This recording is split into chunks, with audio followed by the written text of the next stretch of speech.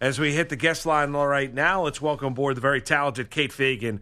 What made Maddy run? You see her on ESPN, ESPNW, all over the place. Very talented, does a fantastic job. Hey, Kate, Mark Malusis and Maggie, great. Thanks for a couple minutes this morning. Yeah, of course. Thanks so much for having me. You got it. Kate, and thanks so much. And, writing this book, What Made Maddy Run, it's a book about Madison Holleran. She was a middle-distance runner from New Jersey, went on to the University of Pennsylvania, and from the outside, everything looked like she had that quote-unquote perfect life. She was beautiful. She was popular. She was obviously a world-class athlete. And in January of 2014, she took her own life. And, Kate, I'm just curious, this is a very tragic story. It's got a lot of layers, so let's start to unpack them. But what drew you to this story to begin with? Well, like Maddy, I had a really difficult transition from high school sports to college sports. And I never really thought about it too much, never talked about it too much. That freshman year, I had played basketball at the University of Colorado. I tried to quit. I did a couple things to try and get out of practices that, in retrospect, were very unhealthy, and there was a lot of anxiety.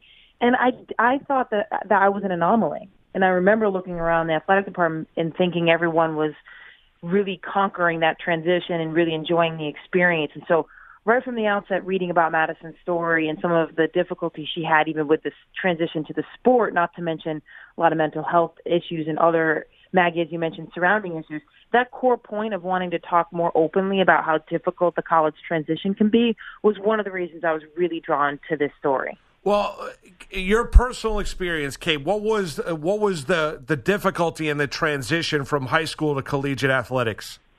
Yeah, so the difficulty I had, and it was reflected back at me in some of the things Madison wrote about her transition.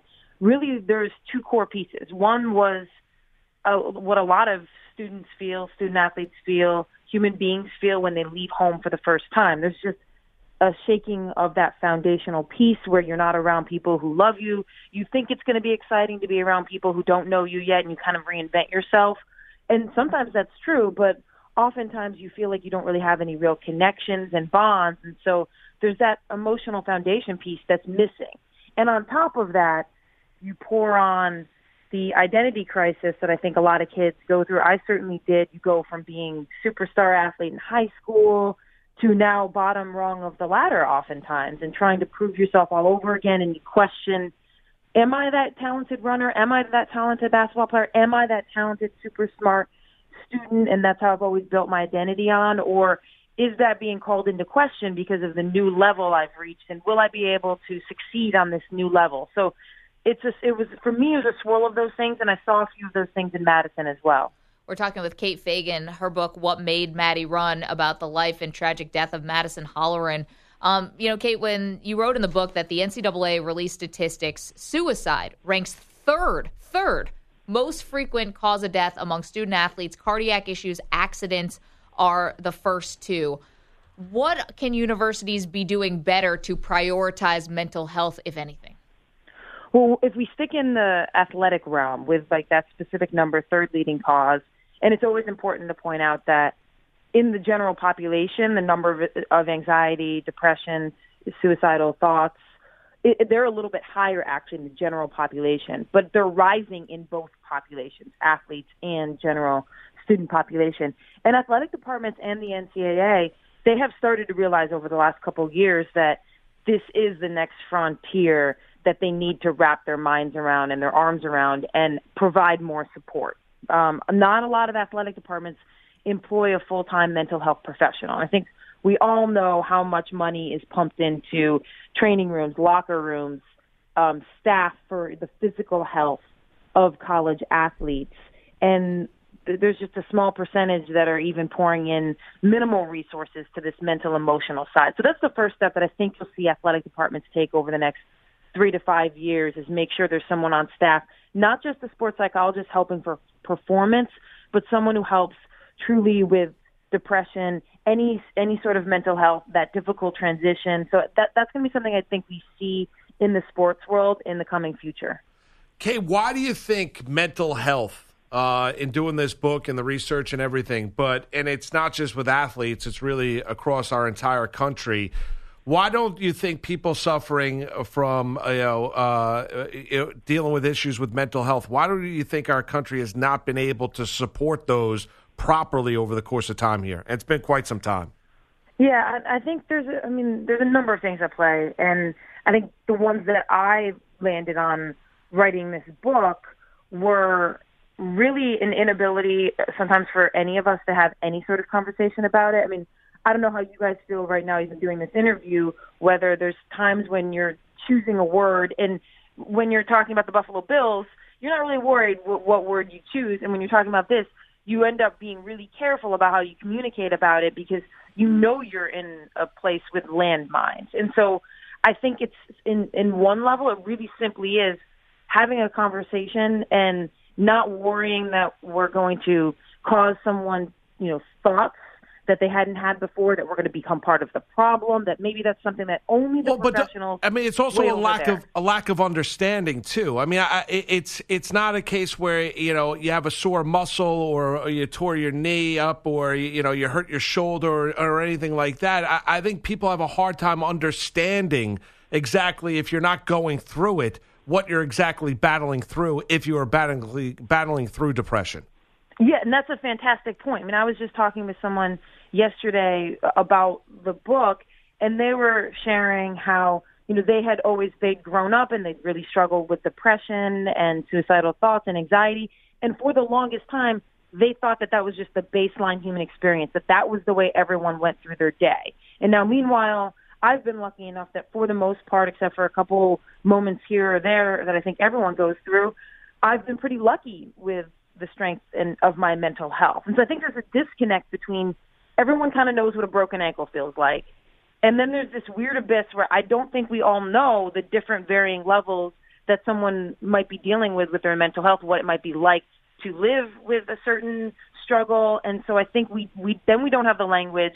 And then we just feel like, that's a can of worms that I don't want to open up. I think all of that is contributing to it. Yeah, and I think there's maybe a lack of empathy, too, where if you can't see the injury, so to speak, then you feel like you can't empathize with it. It's like if your leg is broken, you go to a doctor to see that. But I even think people going to therapists, things like that, are still in some places stigmatized in this country. Add on top of it athletics.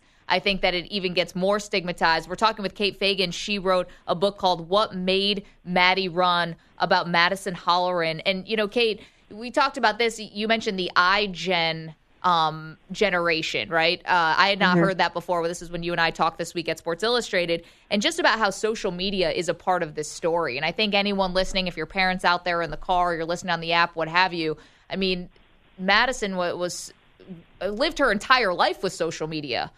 She was, 18 years old. And I'm just curious what you found in terms of how social media is playing into some of these rising depression rates. It's playing into it in a really frightening way. And that term iGen is like a label for, kids right now who are like 15 to, 24, whatever that next generation is. That's coined by a woman who's coming out with a book. Her name is Jean Twenge, and she's coming out with a book about the effects of social media on our young people. And I would say even on any of us who fall asleep next to our phones and wake up with our phones. There's a level of anxiety and depression that they're finding correlated with that kind of immersive experience with your phone that the next generation is absolutely a part of. And Madison was also part of that generation. And there was a disconnect. I mean, her Instagram is still live. And if you look at it, you can see a projection of the perfect college experience. And so there is a combination of social media exacerbating when you're absorbing the social media of other people and you're not in a good place. It contributes to anxiety and depression, numerous studies have shown. So there was that role that it was playing with Madison. And then there was also just the overwhelming amount of communication she was doing on text message and not necessarily through in-person communication. And all of those things I think their kids are dealing with, and I think a lot of us are dealing with how to manage an addiction to our phones and how we communicate. Kate, the journey you took in writing this book and telling Madison, so what did you take most from it, and what do you want the reader to take most from it? And those are actually the same thing, and that was, I wish that we would really, one, as parents, not think that if we follow the social media of our kids that we're learning anything at all. We're actually really not learning anything. I mean, you're not even learning where they were at a certain time because I put up pictures like 3 days later from places I was. So there's that point of not being like, oh, I checked in on them on social media and thinking you're gleaning any kind of information. And then the second thing is like, I think too often, I think some people are getting better at it. We talk about this transition from high school to college, if we're lucky enough to go to college, as if it's always going to be great and amazing. Mm-hmm. And this is for both student athletes and students. And very often it's not. Very often it becomes the first transition period of our lives that can trigger mental health issues if we haven't had them before. And even just the general conversation of like, hey, you're changing a home, you're changing your friends, you're changing all of the anchors in your life. And that could be hard for you.